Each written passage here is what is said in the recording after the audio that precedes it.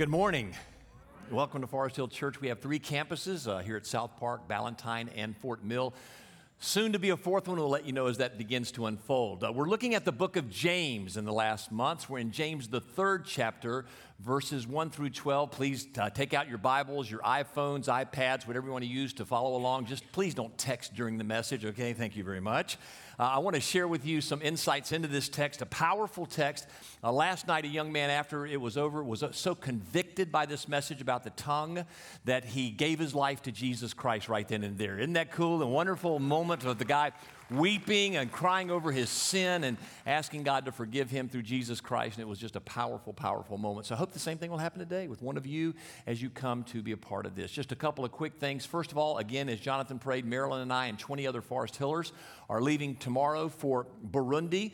There we're going to do a lot of work all over the country, but one of the primary things we're going to do is to dedicate this building that you have given money to make happen. The purpose of this building is to bring together tribal entities from all over Africa to hear Jesus' ministry of reconciliation and forgiveness so that they will stop the senseless slaughter of one another that's been going on for decades, in some cases even centuries. Your money helped build this building. We're going to dedicate it this time. Would you thank God through your giftedness that this is going to happen? And when we get back, we'll be more than happy to share with you the dedication. Really, dignitaries from all over the continent of Africa are coming. We're hoping it will be something that will be used for really centuries to come if the Lord doesn't come back before then. Also, again, please pray for Syria. A lot of churches, organizations all over the world are praying for Syria. This weekend, just so much agony and pain there, it just burdens our hearts. Okay, I want to talk to you about James, the third chapter, verses 1 through 12. But before I do that, here is the central message of the book of James. He's basically saying to Christians, if you are a Christian, live it. Live it. No hypocrisy. If you really follow Jesus, live the way he wants you to live. And probably the most powerful verses up till now have been in James 1, 26 through 27. Let me read it to you. If anyone thinks he is religious and does not bridle his tongue, but deceives his heart, this person's religion is worthless. Religion that is pure and undefiled before God the Father is this: to visit orphans and widows in their affliction and to keep oneself unstained from the world. So in these verses, James says, here are the three ways to live out the Christian life in his opinion. First of all, in serving. That was chapter 2 we saw the last several weeks, serving especially the poor. Secondly, in separation, living a life that's unstained from the world as a follower of Jesus, living a pure and holy life. And thirdly, in your speech. And the primary place where this is seen is in James, the third chapter, verses 1 through 12, although there are verses talking about bridling your tongue in every chapter in the book of James. Now, to introduce the message today, I want to use a video clip. It's from the movie 42, the Jackie Robinson story. If you're not a baseball aficionado, let me tell you briefly what's going on. In the 1940s, around 1947, Jackie Robinson was sought out by Branch Rickey, the owner of the Brooklyn Dodgers, to become the first African American to break the color barrier in Major League Baseball. What the movie doesn't tell you, though, is that Branch Rickey was a very committed follower of Jesus. The person he sought out, finally concluded to be Jackie Robinson, had to be, first of all, a great baseball player, but Branch Rickey was secondly looking for someone who was also a totally devoted follower of Jesus. When they first met about the idea of Jackie Robinson breaking the color barrier, here's what Branch Rickey told Jackie Robinson. Again, that's not in the movie. He said, Jackie, both of us love the Lord Jesus Christ. We're both committed to him in every possible way. And if you commit to doing this, racial epithets will be slurred against you. You'll hear anger and vitriol like never before, and you're going to have to live what you believe. You're going to have to live it. You're going to have to pray for your persecutors and forgive those who wrongfully and spitefully speak against you. You're going to have to show Jesus. But if you do, over time, we'll break this color barrier, and it will be for God's glory. Well, Jackie Robinson finally committed to do it. And in his first game at Crosley Field, in the clip you're about to see, all kinds of racial epithets were slurred toward him, particularly the use of the N-word. And I recognize that this word is terribly offensive to African Americans. For those of you who have young children, I hope you'll use what you're about to see as a chance to go home and tell them you should never use your tongue that way. If it is offensive to another person with a darker skin hue created in the image of God, don't do it. But in this particular scene, you're going to see Pee Wee Reese, the shortstop, come to Jackie Robinson and speak words to him that literally gave him the courage to continue on and break the color barrier. What you also need to know is, first of all, Pee Wee Reese's family was in the stands. You're going to see his nephew be influenced by the N-word being used. And secondly, you're going to see Pee Wee Reese's own personal, deep faith in Jesus Christ. We're going to talk in just a moment about the right and wrong use of the tongue, how powerful an instrument it is to give death or life. Please watch this clip.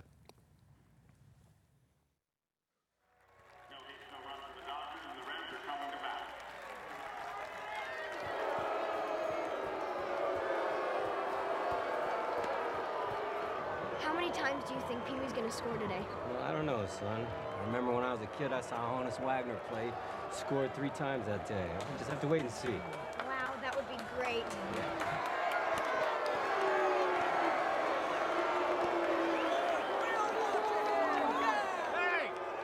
nigger boy! Get the hell out of Cincinnati! We don't want you here! Go back to Brooklyn! You're the bad boy, Sambo! Hey, nigger, I'm talking to you! Get the hell out of Cincinnati! We don't want you here, boy!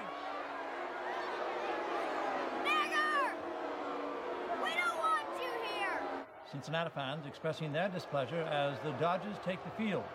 Jack Robinson at first, Brad Eddie Stanky at second, Spuddy Jorgensen at third, and the captain, Pee Wee Reese at short. Fans, ask any man and they'll tell you the Gillette Super Speed Razor is our honey. Maybe the sweetest shaving razor you'll ever use. Look sharp, feel sharp, be sharp. They can say all they want. We're just here to play ball. It's just a bunch of crackpots still fighting the Civil War. Well, hell, we'd have won that son of a gun if the cornstalks would have held out. We just ran out of ammunition. Better luck next time, Pee Wee. Ain't gonna be it next time, Jakes. All we got's right here.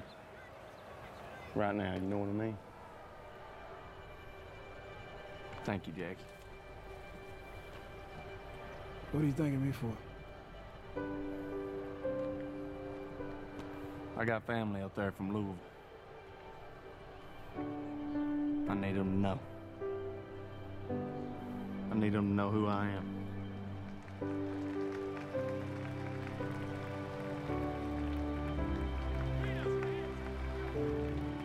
Hey, number one! You playing ball or socializing?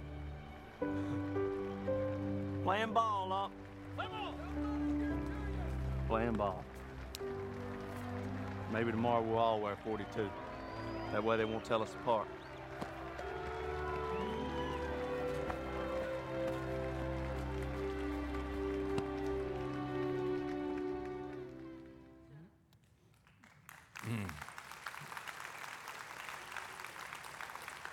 That's the 10th time I've seen that, and I still get tears in my eyes. Because, first of all, that young boy was Pee Wee Reese's nephew. Hey, parents, do you think your words affect your kids negatively? And then Pee Wee Reese's words, for those of you who know the Jackie Robinson story, that was the moment that Jackie got the courage to continue, so that now in Major League Baseball, 1 game a year, everybody wears number 42. Everybody does. Largely because of the words of encouragement that Pee Wee Reese spoke to Jackie Robinson that day. If you're able, out of reverence for the reading of the Scripture, would you stand? I believe unashamedly that this is the Word of God. James, the 3rd chapter, verses 1 through 12. Not many of you should become teachers, my brothers, for you know that we who teach will be judged with greater strictness. For we all stumble in many ways, and if anyone does not stumble in what he says, he is a perfect man, able also to bridle his whole body. If we put bits into the mouths of horses so that they obey us, we guide their whole bodies as well. Look at the ships also. Though they are so large and are driven by strong winds, they are guided by a very small rudder wherever the will of the pilot directs. So also the tongue is a small member, yet it boasts of great things. How great a forest is set ablaze by such a small fire. And the tongue is a fire, a world of unrighteousness. The tongue is set among our members, staining the whole body, setting on fire the entire course of life, and set on fire by hell. For every kind of beast and bird, of reptile and sea creature can be tamed and has been tamed by mankind, but no human being can tame the tongue. It is a restless evil, full of deadly poison. With it we bless our Lord and Father, and with it we curse people who are made in the likeness of God. From the same mouth come blessing and cursing. My brothers, these things ought not to be so. Does a spring pour forth from the same opening both fresh and salt water? Can a fig tree, my brothers, bear olives, or a grapevine produce figs? Neither can a salt pond yield fresh water. The word of the Lord. You may be seated. Okay, everybody stick out your tongue at me. You too. This little member of our body controls so much power in our lives. Let's look at this power that the tongue has. First of all, in verses 1 through 4, the power to actually control us. Look at verse 1. Not many of you should become teachers, my brothers, for you know that we who teach will be judged with greater strictness. I think this is talking to two people. First of all, myself and those of you who aspire to be teachers of the Bible. You just need to know, I need to know, that we are held to a stricter accountability by God than you are. We will experience a greater wrath from God in judgment than you will, because it is so important that we rightly divide and teach accurately this book. So James warns those of you who speak with this tongue, be careful if you aspire to teach the word, because you're held to a greater wrath, a stricter judgment. Then I think it's also addressing those of you who've been hurt in the church by ministers, preachers, teachers who have not rightly taught the word of God. You've sat under dictators who just wanted a following. You've sat under deficient teachers who didn't know the full truth of the Word of God or 2,000 years of church history, who told you that you just throw away the crutches and believe in faith and nothing happened and your faith was destroyed. Or to devious teachers who are driven by money and power and not the Lord Himself. Or deceitful teachers whom Jesus called wolves in sheep's clothing. If you came from such an experience and you were damaged spiritually by such a teacher, I'm sorry. But just do this, give them to God, because they will face a greater wrath than anyone else. And I hope and pray that I'm rightly dividing the Scripture for you and teaching you the beauty of the gospel of grace and God's enormous love for you in Christ. Verse 2, James continues with how the tongue can control us. For we all stumble in many ways. This is talking about the biblical doctrine of original sin. It means that all of us are birthed with a selfishness toward sin against God. Now, a lot of people don't like that idea. They don't want to believe that basically we're born selfish and then occasionally do good things because the image of God is stamped on our lives. But folks, that is the biblical teaching. All have sinned and fall far short of God's perfect glory. There is no one righteous, not one. And here it's said again, we all stumble in many ways. You don't believe that? Look at your tongue. It's universal.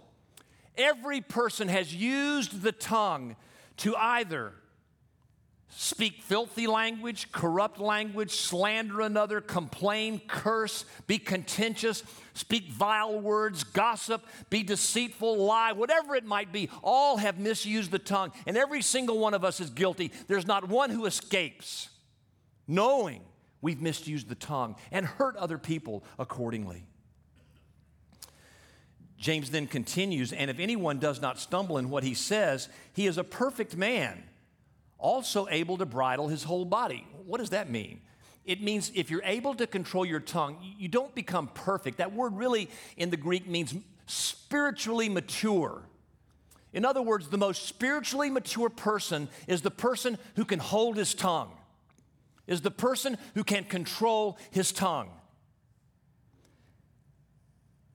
And if you can control your tongue, you're able to control your whole body. Many of us battle with self-control in different areas. James here says, get your tongue under control, and that will be the first step toward getting other parts of your body under control. Verse 3, if we put bits into the mouths of horses so that they obey us, we guide their whole bodies as well. So James gives us two illustrations about how controlling the tongue can control our whole bodies or control our whole lives. First is a horse. These huge stallions with great power and might. If you put a tiny little bit in their mouths, the rider can turn the reins one way or another, and this huge horse will respond because of the small bit in the mouth. The second illustration is verse 4. Look at the ships also. Though they are so large and are driven by strong winds, they are guided by a very small rudder wherever the will of the pilot directs. Look at ships, James says. Like horses, they're huge in that day, powered by the wind through the masts and the sails. But the pilot can direct the ship, even though the gusts of the wind may be great, simply by that small little rudder at the bottom of the ship. Huge ship controlled by a tiny rudder. And who's the one that makes the decision how that small little bit or rudder is used? It's the rider or the pilot. According to your will, how you desire, this tongue is used to either encourage or destroy. The power of the tongue to control us. There's also the power of the tongue to destroy us, James says in verses 5 through 8. Verse 5, so also the tongue is a small member, yet it boasts of great things. Every sin in the world flows forth from one original sin, pride. It is the belief that we're better than somebody else. And we've not only got to be better than somebody else, we've got to be better than everybody else. What caused Lucifer, the angel of light in heaven, to become Satan, the destroyer, was the sin of pride. He envied the position that Jesus had, and he led a rebellion in heaven and took a third of the angels with him who became the demons because he was prideful. This small little tongue in our mouths boasts of great things. We tell others how wonderful we are, how great we are. This tiny tongue boasts of enormous pride. And it's destructive to us all. How great a forest is set ablaze by such a small fire. Isn't that true? Our tongue can destroy numbers of people's lives. With gossip or slander, we can destroy dozens of people. One small little tongue with great destructive power. It's like a forest fire. Marilyn and I had the privilege several months ago to be in Southern California, and some friends of ours took us around and showed us the Southern California forest fires. Literally, thousands upon thousands of acres razed to the ground, burnt to a crisp. Any house or building that stood before that rampaging forest fire was burnt to the ground. I asked my friend showing us around, what caused this? And his answer was intriguing. He said, one match. Or, he said, one casually dropped cigarette butt. Billions of dollars of destruction brought about by one match or one cigarette butt. James says that's what the tongue can do. With our words, we can destroy the lives of all kinds and numbers of people. And the tongue is a fire, a world of unrighteousness. What does that phrase mean, a world of unrighteousness? It just shows how unrighteous the world is. James is saying here, it's universal. Everybody's got the problem. All over the world, the tongue is like a forest fire that destroys people. The tongue, he continues, is set among our members, staining the whole body. This tiny tongue hurts our whole lives. It hurts every part of who we are. It stains every part of who we are. All of us are guilty, every one of us. Setting on fire the entire course of life. What does that mean? The entire course of life could also be, in the Greek language, the cycles of nature.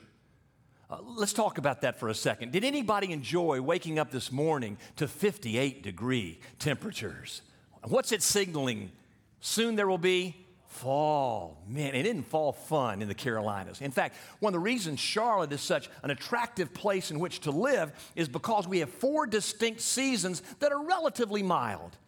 You have the summer with some hot days, but like this morning, fall is coming and fall is gorgeous around this place, and the temperatures are mild. And then you go into winter, and winter's cold. You have maybe a couple of snowy days, but not much. Maybe a couple of ice days, but not much. And you know that soon after winter will come spring. And isn't spring wonderful in the Carolinas, the blooming azaleas and everything else? But then after spring comes summer. And there's a cycle, 4 distinct seasons that always come. But here's what James is saying. As there is an entire course of life, as there are cycles in nature that change, one thing never changes, and that is the destructive power of the tongue. Nature changes, but the ability of the tongue to destroy ourselves and other people's lives doesn't ever change. And that is set on fire by hell. James says that the power of the tongue to destroy comes from hell itself. The word there is Gehenna. It's the same word Jesus used for hell. And if any of you out there don't like the biblical teachings on hell, would you please go take it up with Jesus? He's the one who taught it. The most insightful information we have in the Bible about the reality of hell come from the gentlest lips that ever uttered a word, Jesus himself. And James just simply seizes upon Jesus' teaching and says, the destructive power of the tongue comes from the fires of hell. They come from below, up to our tongues to destroy people. And Satan came to kill, steal, and destroy.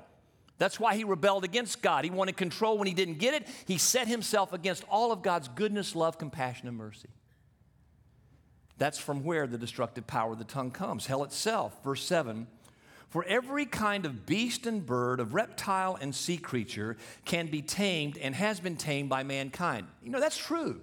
When you really think about it, every kind of beast, even the king of the jungle has been tamed. You go to zoos and you see the tamed lion. You see birds in cages, tamed. Reptiles. Some of you even have a snake living in your house. God help you, I don't know why you're doing that. But snakes have even been tamed. You even have charmers in India who have tamed cobras to respond to their instruments of music. And sea creatures have been tamed. There's a place in Japan, I just heard this week, where you can get in the water with stingrays and sharks. And they've trained the people who get into the water not to worry because the sharks won't bite them. God help them. I don't believe it. But they actually get people to pay good money and get into tanks with stingrays, pet them, and pet the sharks because they assure those who've paid that the sharks have been tamed. All these have been tamed. But no human being can tame the tongue. Isn't that true? It just keeps on destroying. It's a restless evil, James says. Not just an evil, a restless evil. What does restless mean? It means you're never satisfied. You've just got to have more and more and more. You just keep on destroying with this tongue, full of deadly poison. Not just poison. Hey, I'll take a little poison, all right? But a deadly poison kills. That's what the tongue can do, James says. So, with the tongue, there is the power to control us, there's the power to destroy us, and there's also the power to change us, verses 9 through 12. Look at verse 9. With it we bless our Lord and Father, and with it we curse people who are made in the likeness of God. Isn't that true? On the one hand, we come into worship and we use the tongue to praise God, give him blessings and honor, glory, power, and dominion. Then we get in our cars and we start cursing the people who cut us off in the parking lot. Or in another situation, you're driving to worship with your family or a friend, and you get at one another, and you just start bickering and arguing with one another, and you cut each other down. And parents, some of your words to your kids, believe me, they do impact them. Proverbs 18:21 says, life and death is in the tongue. Sticks and stones may break my bones, but words will never hurt me. That's not in the Bible. Is it true? No. Some of you are still carrying the wounds of parents and significant others who spoke death words to you, maybe even driving to church. And right after that, you start singing praises to God. It's unbelievable. The same tongue that praises God within seconds can be cursing people created in the image of God. You know, all children are created in the image of God. That's why all people do good. They still have that image of God stamped on their lives, even though we're still birthed with a bent towards selfishness. What's interesting, though, is people might come to me and just say, hey, David, I just love your teaching. You've changed my life. That's so incredible what you gave me today. Thank you for all you've done for me. And then go to one of my kids and say, you're the worst of dregs in the society. And I go with that, how can you do that? How can you tell me you love me and then speak words of destruction to the people I love most in this world, created in my image? How can we praise God with our tongues and then turn around and destroy people created in the image of our Father in heaven? Verse 10, from the same mouth come blessing and cursing. Isn't that true? The same tongue blesses God and curses others. My brothers, these things ought not to be so. Here's James. If you're a follower of Jesus, what? Live it. This use of the tongue for followers of Jesus should not be so. Verse 11, does a spring pour forth from the same opening both fresh and salt water? Okay, the first illustration James uses is the source of water. And he asks the question, can the source of water pour forth at the same time fresh and salt water? The answer is no. If it's salt water, it sources salt water. If it's fresh water, it sources fresh water. Fresh water and salt water together is called brackish. But it doesn't have the same source. They come together outside their source. Verse 12, can a fig tree, my brothers and sisters, bear olives? The answer is, oh, please, people, let me think you're a little bit intelligent here, okay? What do you say? Let me ask it again. Can a fig tree, my brothers and sisters, produce olives? No.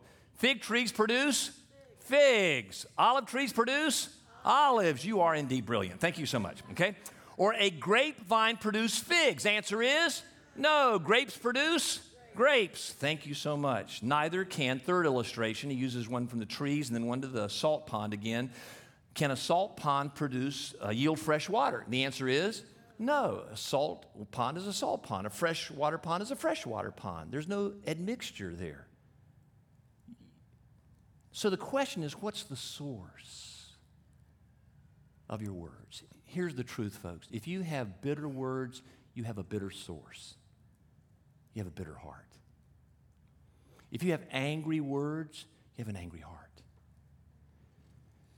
If you have judgmental words, you have a judgmental heart. The heart of the matter is a matter of the heart. And that's what Jesus said in Matthew, the 12th chapter. In verse 36, he gives us those powerful words that none of us want to hear, where he said, every single person who ever lives will be held accountable before God for every idle word. Matthew 12:36, you write it down, look it up yourself. We're going to be held accountable for every idle word. It should cause all of us to pause, gulp. But then he precedes that with verse 34. You brood of vipers. He's talking to the Pharisees, the religious legalists of the day. How can you speak good when you are evil? For out of the abundance of the heart, the mouth speaks. The good person out of his good treasure brings forth good, and the evil person out of his evil treasure brings forth evil. He's just basically saying the heart of the matter is a matter of the heart. What's in your heart's going to flow forth through your mouth. So do a tongue examination. And if your words are bitter and destructive and angry and complaining, that's your heart. But also realize Jesus came to give us all new hearts. In the upper room with the disciples, Jesus forgave them. He forgave them. The cross had occurred. He forgave them. He breathed on them the Holy Spirit. They were forgiven. He created new hearts within them. But he said, wait, though, until the Holy Spirit comes upon you at Pentecost, and then you'll be my disciples. But don't go out until you get that power from on high. So they wait in the upper room in Acts 1 until finally in Acts 2, the Spirit comes upon the disciples, the 120 in the upper room. And what's interesting is people describe the experience like a fire from heaven that came down and took over their tongues of fire. And they went out into the streets and proclaimed the gospel of grace, the love and forgiveness of Jesus. Here's what I think happened.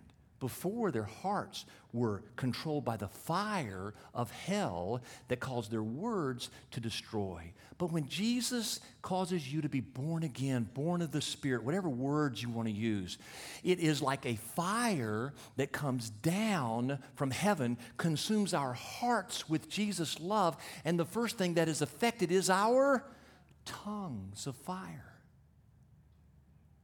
What comes out of our mouths reflects the new birth in our hearts. You know, we're going to be baptized in just some people in just a moment. And you know what baptism means? It means people going under the water and dying to self and being controlled totally by the Holy Spirit. As they come out of the water, they are resurrected to that new life. And sometimes, folks, I wonder if when people get baptized as Christians, if they don't open their mouths and let the water cover their tongues. Because if your heart has truly received the forgiveness and the love of Jesus, your tongue should reflect the new heart that Jesus has given you. So all you've got to do is confess your sins to him like Moses did last night, and the new Spirit of God will come into you, and the first evidence of that will be a desire for your tongue to be bridled by the Holy Spirit. So if that's truly happened, if you've been born again and the gospel of grace lives in your heart, there should be three reflections of it. First of all, you should praise yourself. Not boasting, but you should stop your negative self-talk. Does anybody know what I'm talking about? Do you know that voice that speaks to you all day long? You're worthless. You're awful. How could God love you? And it demeans you and puts you under, discourages you so you don't want to continue. Learn how to praise yourself like this. I'm sorry, voice, I won't listen to you. I'm a born-again follower of Jesus. His Spirit lives within my heart. I'm an adopted child of God in the family of God. I am loved in the beloved. I'm a child birthed in the kingdom of God. The King of Kings and Lord of Lords' blood pulsates through my veins. I am not who you say you are. You just shut up right now in Jesus' name. You got it?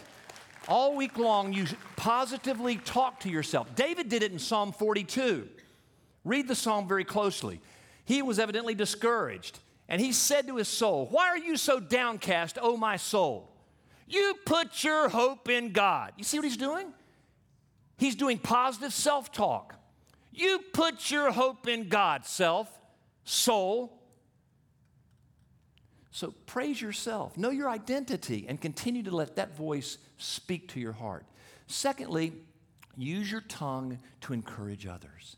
Do you realize that your tongue, parents to your kids or just to people in general, could be used to change the history of a person's life?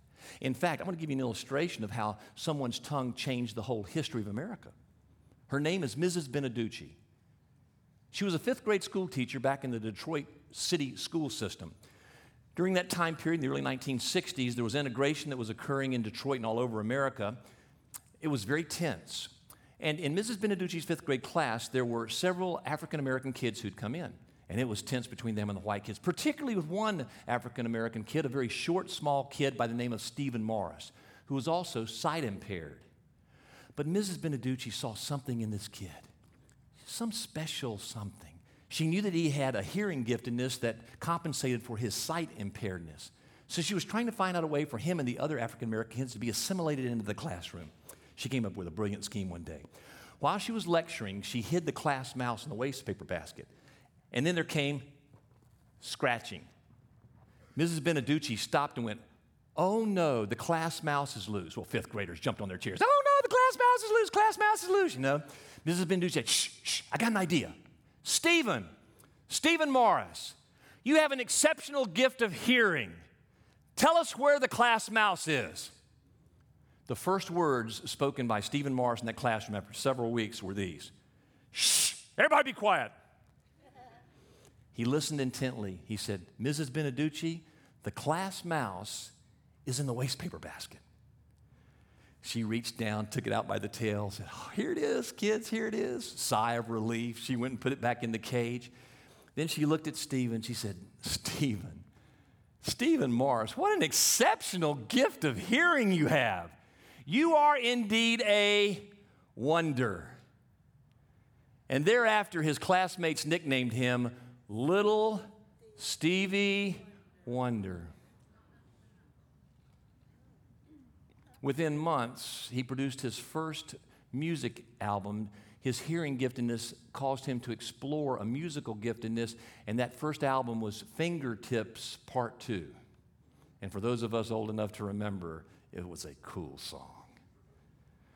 And then he went on to produce many, many, many others. And did you know that the chief record CD album seller throughout the history of music is, first of all, not Elvis. Hold on. It's not Elvis.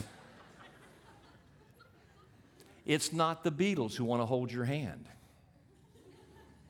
The top seller of music albums in the history of the record industry is Little Stevie Wonder. The entire history of American rock and roll and rhythm and blues, folks, was dramatically transformed through a 5th grade school teacher named Mrs. Beneducci, who knew the power of positive words. By the way, that's one of my favorite stories. Some of you may have heard me share that before. I love to share it. And I had a speaking engagement in Detroit, Michigan about 6-7 years ago, and I shared that story. And after it was over, a young man came up to me and he said, "Nice to meet you, David. Concerning that story about Mrs. Beneducci." And I went, uh-oh. Detroit, Michigan, Mrs. Beneducci, Stevie Wonder. A pastor's worst nightmare is to think he's embellished or wrongly stated a story. And he looked at me and said, "Yeah." He said, "Mrs. Beneducci, that's my grandmother." I went, "Really?" Was it accurate? And he said, "To the detail." So what I just told you is true. But what you might not know, too, is that in the year 2000, at the second millennial celebration in Detroit, they wanted Stevie Wonder to come back and lead the music for the millions gathered downtown. He said, "I'll come back on one condition: if you let Mrs. Beneducci be on the platform with me." And she was. And during that musical celebration, they both, for minutes, pled with Detroit's citizenry to continue the hard work of racial reconciliation. Because of one lady who knew the power of positive words. So speak life to one another, folks. Let Jesus rule your heart. Speak life, blessing, hope, encouragement. Life groups, 1 Thessalonians 5 says, encourage one another. Have some time every week where you just encourage one another. There's power in the tongue. So bless yourself, praise yourself, bless others, encourage them. And thirdly, praise God. Use your words to praise God. Not that he has to have us praise and worship him. He doesn't have to have it. He's not a megalomaniac. It's just he loves it when we acknowledge who he is.